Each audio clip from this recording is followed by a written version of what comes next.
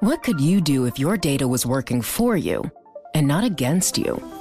With Bloomberg delivering enterprise data directly to your systems, you get easy access to the details you want, optimized for higher level analysis, and financial data experts committed to helping you maximize your every move. Our data is made for more, so you can show the world what you're made of. Visit Bloomberg.com/enterprise data to learn more. Welcome to the Bloomberg Markets Podcast. I'm Paul Sweeney, alongside my co-host, Matt Miller. Every business day, we bring you interviews from CEOs, market pros, and Bloomberg experts, along with essential market-moving news. Find the Bloomberg Markets Podcast on Apple Podcasts or wherever you listen to podcasts and at Bloomberg.com/podcast. Simone, let's get back to the macro front, because this payroll report really is, it's good news, right? If you're an employed American. Right. If you're Chairman Powell, you're probably having kind of a breakdown in Washington somewhere. You are seeing futures higher off this. I'm surprised we're not seeing more of a dent, but just to sum it up, 339,000 new jobs reported last month. The estimate was about 195,000 according to the Bloomberg terminal. But that coupled with an unemployment rate, which rose by its biggest one-month increase since April 2020. 3.7% now. Is that people coming back in the job market? Yeah. Or is that, does it a broader sign of enthusiasm, people coming back? Yeah. But, we'll discuss this and plenty more with Tom LaSalle. He joins us, Tom Gimbel, from LaSalle Network. I've been called worse. Friday morning. Yeah. Appreciate you joining us, No, Tom. good to be with you guys. I'm a nerd too, by the way, if we can just... Welcome. I want to be to the nerd party. Welcome.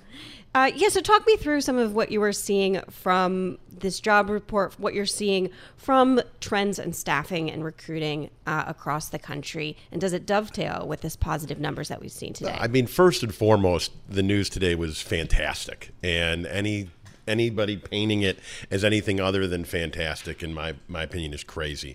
I think what we've got now is that people don't talk about is versus 2009 or even 2001 is that there's more companies that exist. The startup space is easier. There's more venture money on the sidelines. So there's more companies for people to go work at when they get laid off from big tech. So we saw, and we have these gig economies. So I mean, my theory, which I haven't had a chance to prove it out yet, but is that unemployment rose when we had added over 300,000 jobs because the gig workers were going back to work, right? So you had the unemployment rise because more people were filing from being laid off from big tech, but you had more people re-entering the workforce from the gig economy. The dog walkers are going back to work, guys. So if I had to, hypothetically, big emphasis on hypothetically, go find a new job, how hard would that really be? Or would I be kind of scooped up, broadly speaking, when we're looking at just how tight this labor market is? Is this still a job lookers market? I think the playing field's been evened. I think what would happen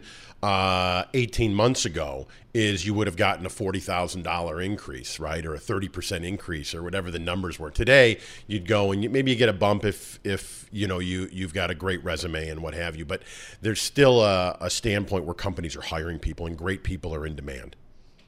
Where are you seeing most of the strength? Some of the things that came through today, big boost in construction employment, leisure and hospitality, those still significantly below pre-pandemic levels.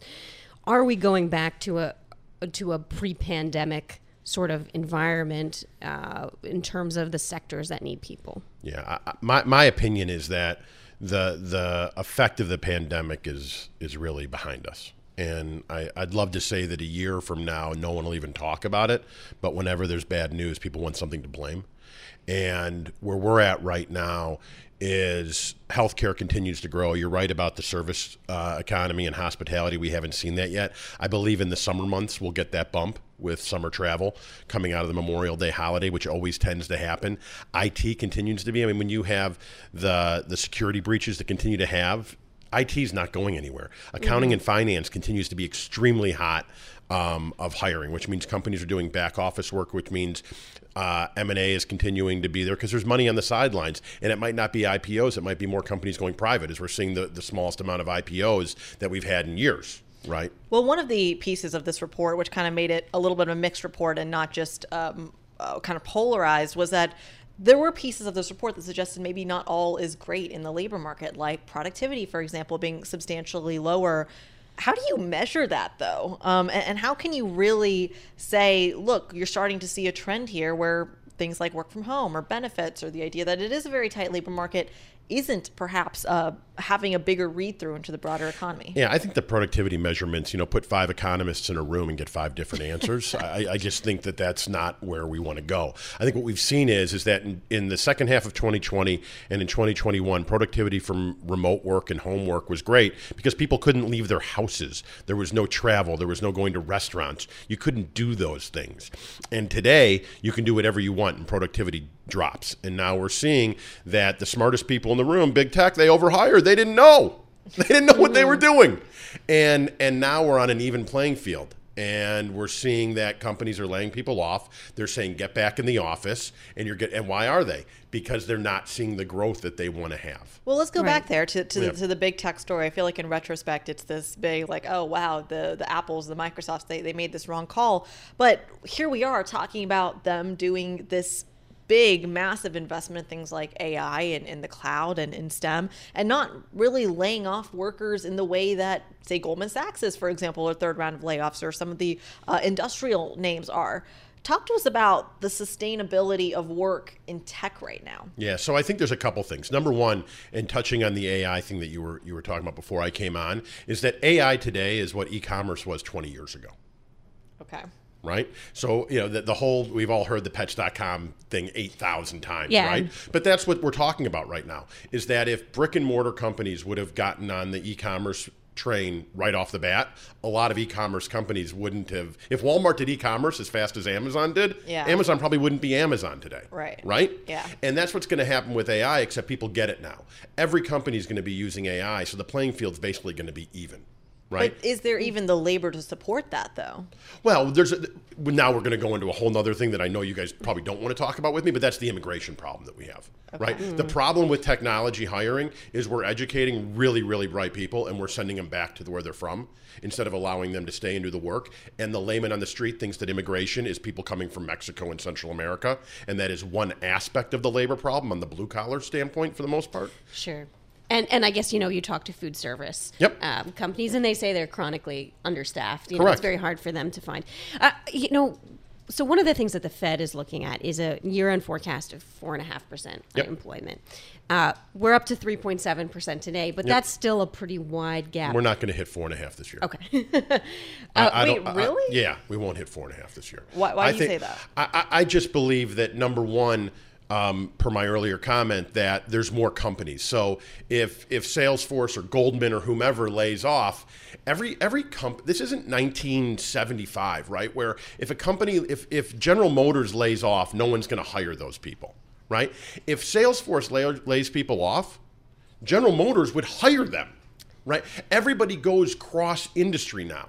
And the world's flat and industries are flat. And now people don't, if you're in the car business, you don't have to stay in the car business. If you're in big tech, you don't have to stay in big tech. So there's a lot more transferable skills, and companies will start. If you've got extra cash, you'll start a new division with talent that you have. We have more of an entrepreneurial spirit and people to do that. So I think that unemployment won't come close to 4.5 this year. Well, Tom Gimbel, CEO at LaSalle Network. Hi, I'm Ron Kraszewski, Chairman and CEO of Stifel. Financial advisors. If you're not growing your practice, you're losing market share. Stifel is a growing entrepreneurial, advisor-centric firm built for successful advisors like you. Imagine having the resources of the largest wirehouses and the support of the boutique shops, but none of the bureaucracy to get in the way of you serving your clients. At Stifel, it's your business, your book, your clients. I always tell the advisors we're recruiting, I want you to come to Stifel and double or triple your business. Most of them laugh and shake their heads, but I'm serious. Don't take it from me. Take it from Stifel's #1 finish in J.D. Power's 2023 U.S. Financial Advisor Satisfaction Study. So, there's a reason why 148 financial advisors joined Stifel last year. Come join us and find out why Stifel is the firm where success meets success. Visit www.choosestifel.com. Stifel Nicholas and Company Incorporated, member SIPC and NYSE. Collaborate for a greener future at the Bloomberg Green Festival, a groundbreaking celebration of the thinkers, doers, and innovators leading the way. From design and culture to technology, science, and entertainment. Hear from inspirational speakers and immerse yourself in climate solutions. July 10th through 13th in Seattle. Title sponsor, Amazon. Official airline, Alaska Airlines. Get 20% off using promo code radio20 at BloombergLive.com/Green Festival. You're listening to The Tape, Kantar Live program, Bloomberg Markets, weekdays at 10 a.m. Eastern on Bloomberg.com, the iHeartRadio app, and the Bloomberg Business app, or listen on demand wherever you get your podcasts. Let's talk about the macro, though, here, because I think still the shocker of the day is this payrolls report, 339,000 with an estimate of just 195,000. And I think it's a surprise to everyone, both on Wall Street and Main Street as well. I would even argue in Washington. Let's bring a true expert here. Amy Glazer, Senior VP of Business Operations over at Adecco. She boasts 2 decades of experience in things like staffing, management, business operations. So she really is the expert to kind of talk about what is going on the ground. Amy, how does this work exactly? We keep waiting for this momentum out of the labor market to kind of slow, if not dissipate completely, and it just seems to be getting stronger. How does that work on the ground? Yeah, I think the word of the day happens to be resiliency as it comes to the labor market. You know, this is the 14th straight month of job creation, really beating expectations. And although we see a lot and hear a lot about fears of a looming recession and a lot of negativity, at the end of the day, there's still almost 2 open jobs for every single job seeker. And it's something my team and I see on the ground every single day. Employers are still fighting for top talent. They're still trying to get creative. They're being more flexible. And really the data speaks to what I think a lot of hiring managers are seeing in their day-to-day world. Amy, where are you seeing the most strength? What sectors are leading this charge? So it's interesting. You have to go almost region by region, industry by industry. We continue to see leisure and hospitality are hot. We've seen a lot in business services, healthcare, always in demand. An interesting thing to note is that, you know, we just wrapped up the May jobs report. We're heading into June, and I'm already talking to our seasonal hirers about Q4. So we're used to talking about Christmas in July, and we're pretty much talking about Christmas in May, in June right now. So I think employers are forward-looking based on the lack of availability of talent in the market. So we continue to see those shifts based on a lot of different nuances. You know, that's interesting because one of the things that came out in this jobs report was that leisure and hospitality are still significantly below pre-pandemic levels. Does the enthusiasm you're hearing from executives, from hiring managers at the moment suggest that will change anytime soon? I think they just have such a far way to go, and the gap was so wide in their deficit. It's taking them longer to crawl out of it than they expected. So we continue to see momentum. We continue to see the hospitality and leisure sector try and do everything they can to really attract those workers, and not only attract them, but also retain them. You know, not only in hospitality, but specifically in manufacturing and some of our other employers, we're seeing this huge trend on bringing back retirees. And the great thing about that is we're also seeing the appetite from those that have retired to return from the workforce. In fact, we're seeing about 1 in every 6 retirees are looking to return to the workforce. Part of that due to a little bit of economic uncertainty. So employers are really leveraging and capitalizing on that as an opportunity to fill this gap. So break that down kind of sector-wise here. In a previous segment, we were talking about perhaps some of the sustainability in the tech sector, for example. When we're talking about these kind of labor market qualities, is it equal among all sectors? Definitely not. So when you look at like the manufacturing sector, retirees are a perfect opportunity. They've got the skills needed to keep production moving and high productivity, output, less of a training time. And that's an industry where we're seeing this huge skills gap. So that's a different problem than what we see in the tech sector. What we're seeing in the tech sector today is that although, we've heard about layoffs from massive employers and we keep continuing to see challenges there, we are seeing that folks that have lost their job are finding a new one very quickly. So I think there are a lot of different factors each industry is having to battle when it comes to their talent strategy. That's interesting that you say that, because an earlier guest on this program was talking as well about how some of these folks laid off from tech companies are, diverse in their skill sets and able to go out there and find. Yeah, talk to me more about that. We have just about a minute left.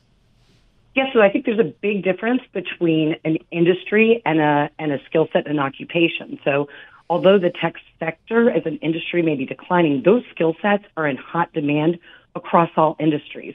So the need for technology professionals exists in those that are still growing. So in the hospitality sector and the healthcare sector, they still need those unique skill sets that happen to lie over in the technology sector. So they're capitalizing on that as well, which is partially what makes it great news for those that have faced some hard times with layoffs recently. Yeah, certainly something we're going to be keeping an eye on very, very closely. Amy Glazer, Senior VP over at Adecco, we thank you. You're listening to The Tape. Catch our live program, Bloomberg Markets, weekdays at 10 a.m. Eastern on Bloomberg Radio, the TuneIn app, Bloomberg.com, and the Bloomberg Business app. You can also listen live on Amazon Alexa from our flagship New York station. Just say, Alexa, play Bloomberg 1130. I think everyone's really, really psyched for this weekend. At least the equity market certainly is, and a lot to digest there, Maddie, from the payrolls, as John had mentioned. You've got the Chinese stimulus. You've got some good earnings, some bad earnings. A little bit of a mixed pot there. Yeah, and I'm so glad, Creedy, that you flagged the China story to me. I was reading in a little bit this morning, and I was confused about why we were seeing green on the screen. But to your point, the China stimulus, that's a big deal. Yeah, I mean, look, I think the stock market and the bond market are responding to two different things. And again, this is just my theory. We'll ask the experts here in a second. But to me, look, we didn't have a ton of pre-market action even as early as 5 a.m. We had, stocks only futures higher by like 0.2%. Certainly we're not seeing the rally that you are seeing right now. And I think a lot of it does have to do with the Chinese stimulus story because, again, I'm going to nerd out. Bear with me, Ben Emmons. He's going to join us in just a second. But, 15 years ago when we were getting out of the global financial crisis, infrastructure investment from China was a really big story. And Chinese growth has been a big concern when you look at kind of the day-to-day trading outside of the debt ceiling saga. So let's get some expertise and see if my theory is right here. Ben Emmons joins us. He is the head of fixed income over at New Edge Wealth. Ben, talk to us a little bit about the read-through of China. Is the read-through of 2023 the same as it was 15 years ago? It's clearly different, because you do have an over-indebted property sector, and that is a drag on the Chinese economy. So as much as you saw this V-shaped recovery from the reopening, which is similar as we saw here in the US and in Europe, the subsequent cooling of that through the manufacturing sector is then really dragged down further by this property sector. And I think the stimulus measures that you're seeing overnight coming out are really addressing the property sector from not being too big of a drag on that reopening momentum. And so China has that ability, right, to very quickly inject liquidity into the system and affect the economy almost instantly. Why PMI data in China, if it goes below 50, I think is not always an alarming thing because China can just boost that in a moment.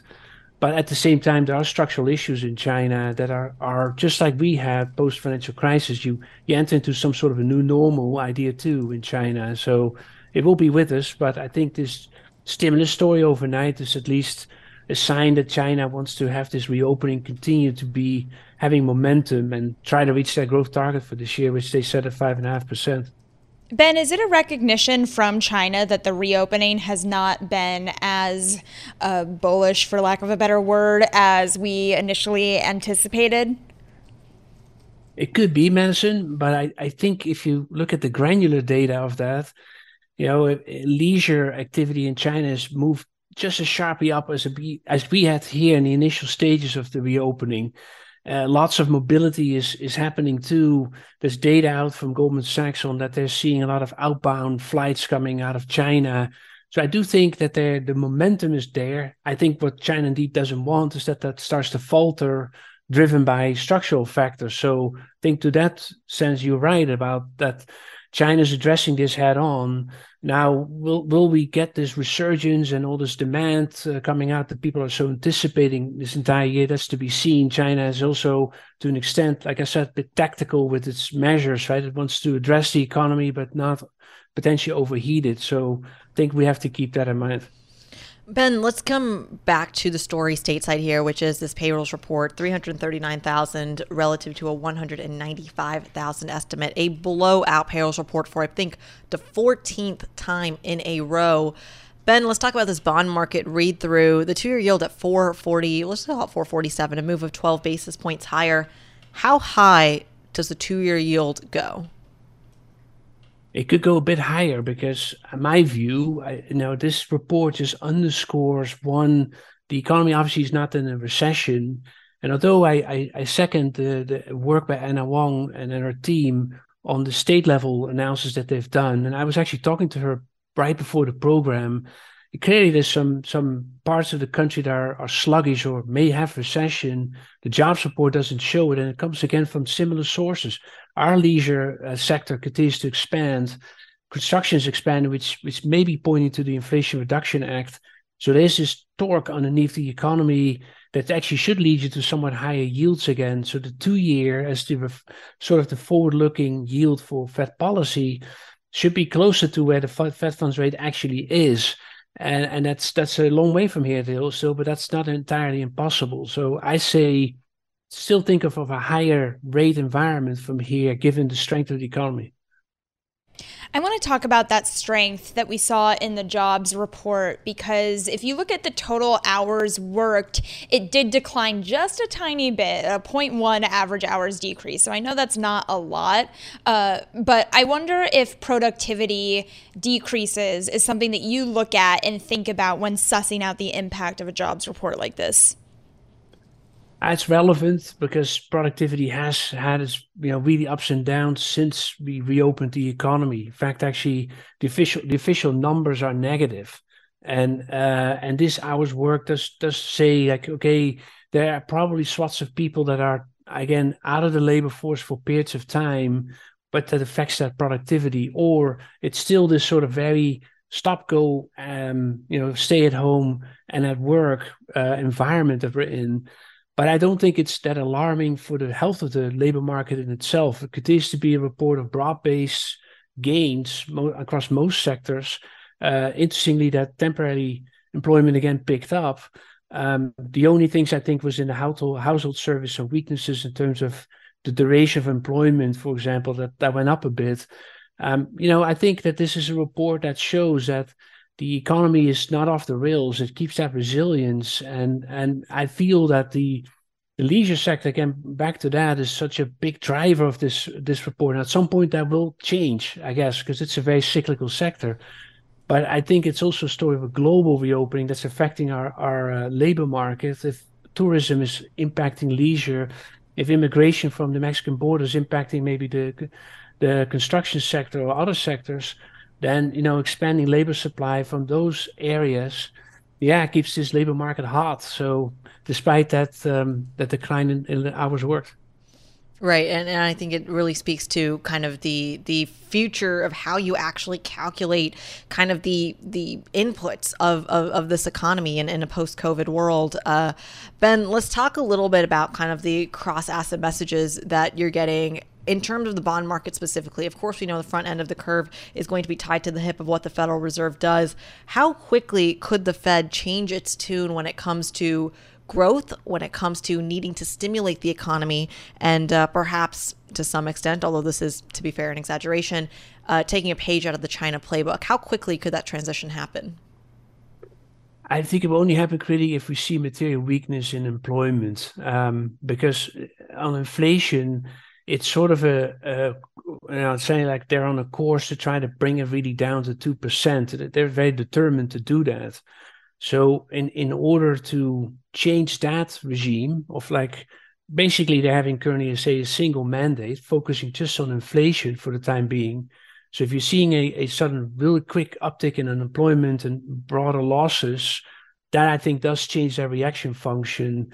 And that's happened in the past that way, in a way, because I think that what they do then is plug in the losses of jobs into the possibility that the inflation rate starts to decline so fast, so quick, that they end up on the wrong side of that, meaning much too low inflation rate again, with risk of deflation.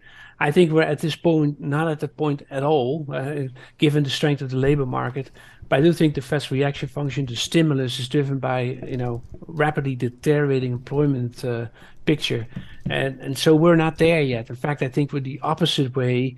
If this report shows this strength and services continue to be really robust in the economy, then their preferred measure, of course, services will not budge much down, and that means they have to continue to raise rates.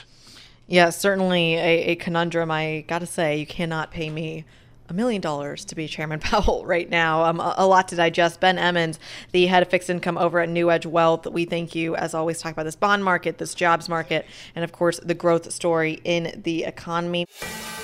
You're listening to The Tape, Cantor Live program, Bloomberg Markets, weekdays at 10 a.m. Eastern on Bloomberg.com, the iHeartRadio app, and the Bloomberg Business app, or listen on demand wherever you get your podcasts. We have a really exciting guest, I think, and who could probably answer a lot of the questions we have on the not just the payrolls report, but kind of the future of hiring as well, Maddie, as we talk about all this investment going into AI and all of this investment going into kind of the tech sector. But how does it actually play out on the ground? And what does it mean in terms of net positive or negative for the consumers at the end of this, whether that's less jobs available or, more efficient labor that could benefit us in the end? Right? Yeah, absolutely. And the trends here are almost hard to keep up with because they, on the surface, you're seeing, a hot payrolls report for, by the way, 14 times in a row. Oof. Wild. But on the ground, we definitely want to hear kind of that perspective as well. And for that, we bring in Kara Brennan, the Chief People Officer over at Lattice, talking to us a little bit about this AI story and whether we're prepared for it. Kara, thank you for joining the program. Let's start there. We want this massive investment. We have this sector that's growing super, super quickly. Do we have the people infrastructure to support it? That's the question chief people officers, HR folks, executives are asking across the board. We just, at Lattice, where I work, we have about 6,000 companies that are small to mid-market. And we have a community of more than 20,000 HR people that interact and talk and ask each other questions of what are you seeing with ChatGPT? What are you seeing in future of AI? What kind of tools are you buying? What kind of policies are you setting? And some themes are emerging there. One is that employers are understanding that employees are already using these tools, so they're wanting to get ahead of it with policies and practices that are sensible, but also take into account really important things like security. I think in general, and at least this is my opinion and what we're seeing at Lattice, is that there isn't this palpable fear that jobs will be eliminated. But we are trying to get ahead in terms of our workforce planning, especially at large enterprises, which could see a significant shift in the types of workers they hire and the types of workers that those workers do, depending on the tools that they purchase. They're trying to get ahead of planning and looking at this as a 5-year, a 10-year transition rather than an immediate jolt or something that should drive panic. And then I think the last piece is really understanding what tools they should be buying. And we get down to this as people leaders. What tools should we invest in our tech stack to continue to drive great employee experiences, to continue to help employees develop, and to enable the business to get a lot more efficiencies in pockets where we already are starting to see those tools arise.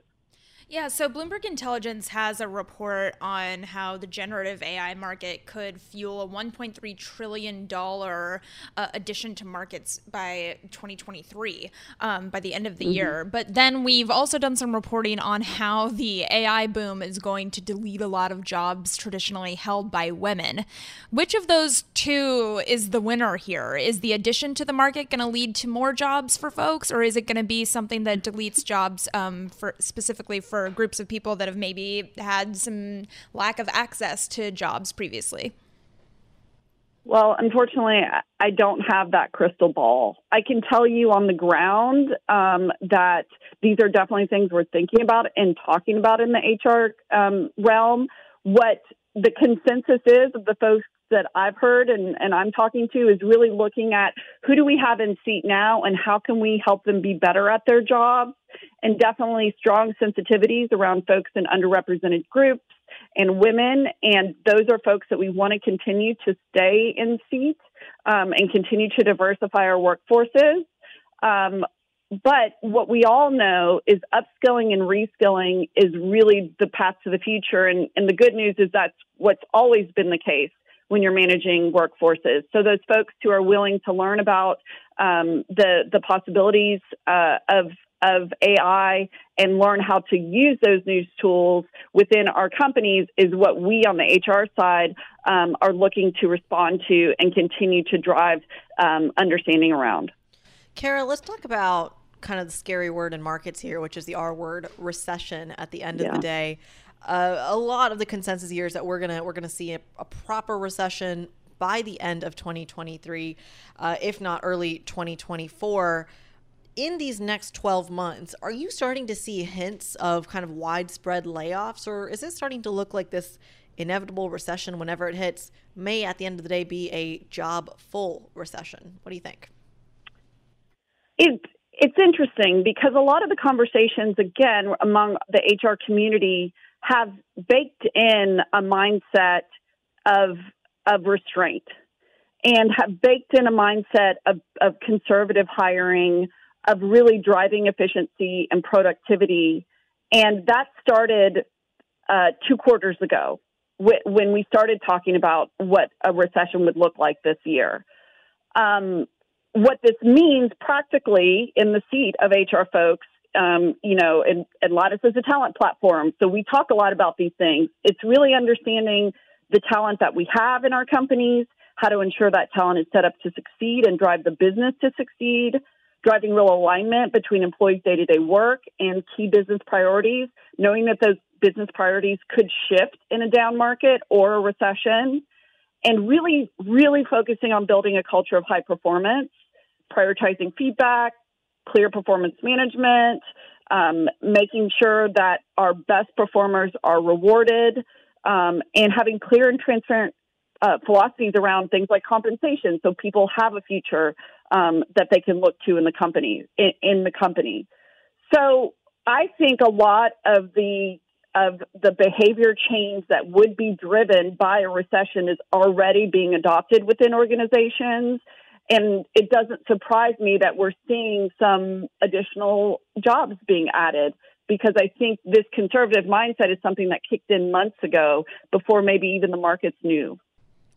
Yeah, Kara, that makes a lot of sense. Thank you so much for joining us. I think we're going to have to leave it there because we only have about 30 seconds left. But thank you so much for that insight. And it's so important, Kriti. We talk about it all the time, the impact of AI, whether or not it's going to lead to more or less jobs. And it sounds like something that is going to still be a question mark for even the greatest minds on this, the chief people officers who deal with this big question every single day. Yeah, absolutely. Kara Brennan, chief people officer over at Lattice, giving us some crucial insight on that. Success is more than the final destination. It's a path you take one step at a time. It's discipline, it's teamwork, and it's the drive and passion inside of us that comes before all recognition. It's what Stifel's been doing for over 130 years. Quietly, yet strategically, Stifel's become one of the fastest growing wealth management and investment banking firms in the country. Our financial advisors go beyond traditional wealth management to provide clients with direct access to one of the industry's largest equity research franchises and a leading middle market investment bank, because success is the drive it takes to keep climbing,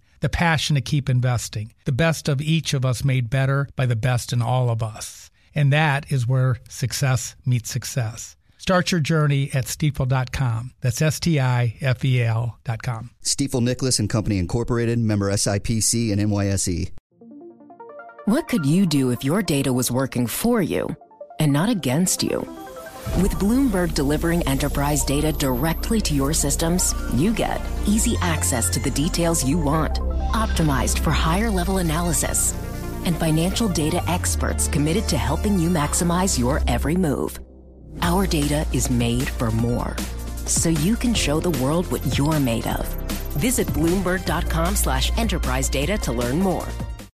You're listening to The Tape. Catch our live program, Bloomberg Markets, weekdays at 10 a.m. Eastern on Bloomberg Radio, the TuneIn app, Bloomberg.com, and the Bloomberg Business app. You can also listen live on Amazon Alexa from our flagship New York station. Just say, Alexa, play Bloomberg 1130.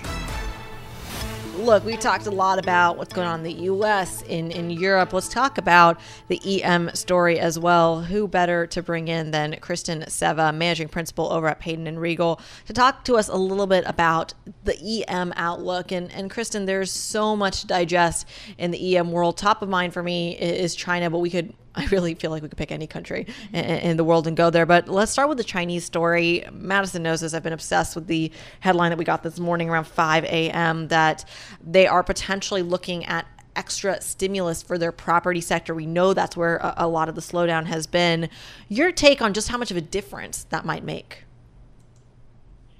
Well, I think China overall right now, just in terms of the big picture, we had such a weak economy in 2022, and this year is going to be very different.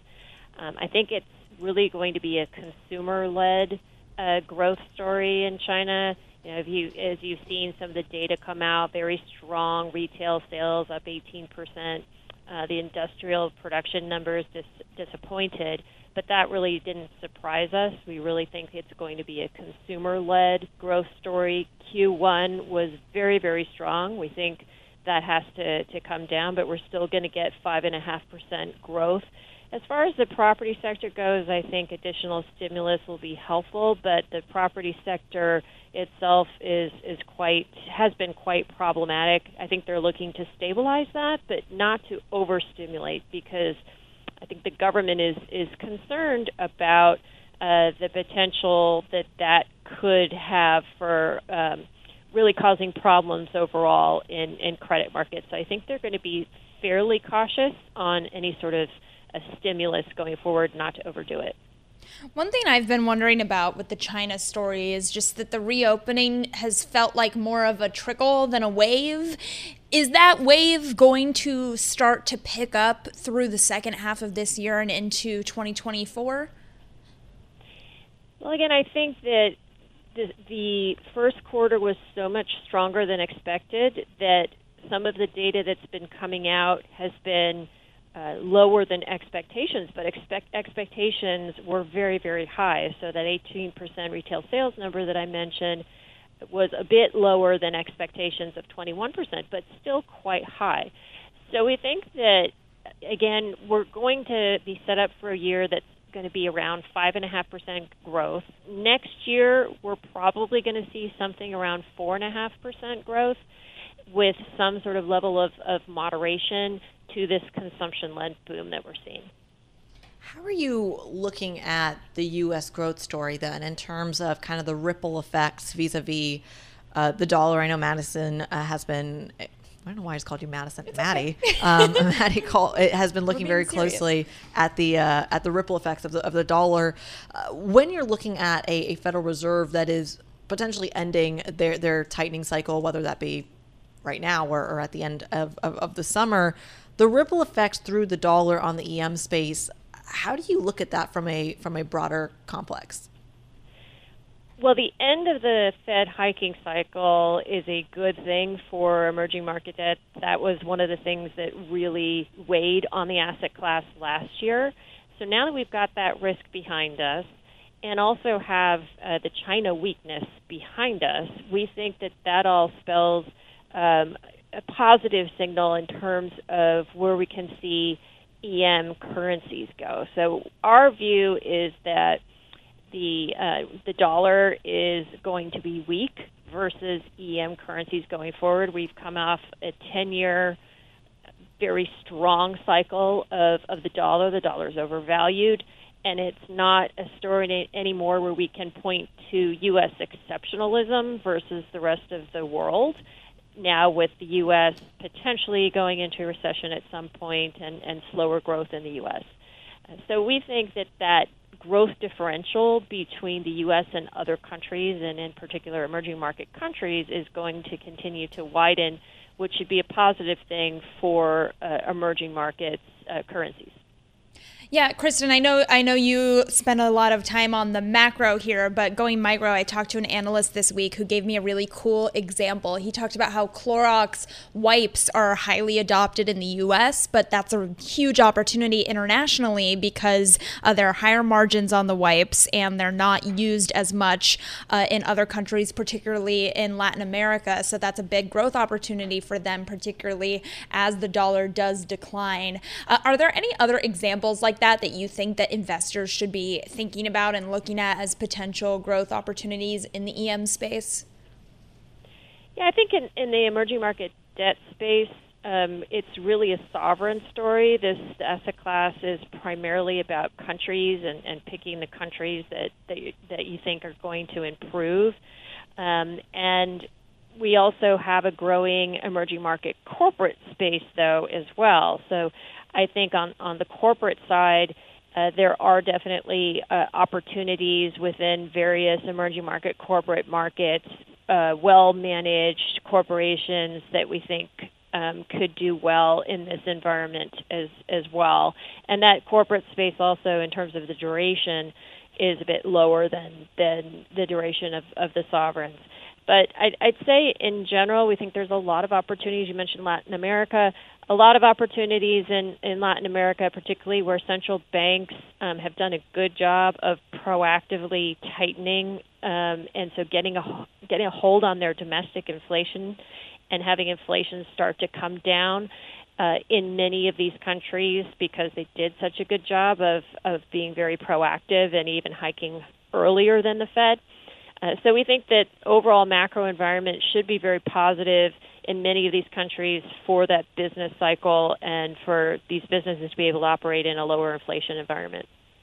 Talk to us a little bit about the carry trade here. I mean, look, carry has always been popular when you're looking for kind of a hunt for yield, but in this kind of era of where perhaps the markets are looking through the recession that everyone expects to be just around the corner, just how popular is the risk taking? Just how popular is the carry trade right now? Well, I think in fixed income, in the higher yielding parts of fixed income like emerging markets, you're getting starting yields now. If you were to get and buy into the emerging market debt asset class right now, you're getting starting yields that are very, very high. So over 8% on most emerging market portfolios. And even in an asset class like the emerging market local asset class, where the overall index yield is 6.5, there's a significant dispersion in there, and many countries are offering 8 to 12% local yields. So we think that no matter what you're investing in, even if you were investing just in the overall index right now in emerging markets, your starting yields are going to be very, very high, and that would indicate from looking at previous historical periods where you have these kinds of yields, that your total return expectations are also going to be high, say in the 8 to 12% range over the next 3 years. So I think the EM asset class overall right now is a good carry story. I think within the asset class, you really have to pick and choose and not just rely on only carry. You really have to pay attention to fundamentals and to what you think your overall total return is going to be. So we have a nice mix in our portfolios of both investment grade and high yield opportunities in the portfolio. And keep in mind that emerging market debt, even though it has this high yield, it's very highly rated. So all three asset classes are overall investment grade with a high percentage, over 60% in investment grade securities. Certainly an evolving market. Kristen Seva, we thank you as always. She is the managing principal over at Payden & Riegle. Thanks for listening to the Bloomberg Markets Podcast. You can subscribe and listen to interviews at Apple Podcasts or whatever podcast platform you prefer. I'm Matt Miller. I'm on Twitter at MattMiller1973. And I'm Paul Sweeney. I'm on Twitter at PT Sweeney. Before the podcast, you can always catch us worldwide at Bloomberg Radio. Collaborate for a greener future at the Bloomberg Green Festival, a groundbreaking celebration of the thinkers, doers, and innovators leading the way. From design and culture to technology, science, and entertainment. Hear from inspirational speakers and immerse yourself in climate solutions. July 10th through 13th in Seattle. Title sponsor, Amazon. Official airline, Alaska Airlines. Get 20% off using promo code radio20 at BloombergLive.com/Green Festival.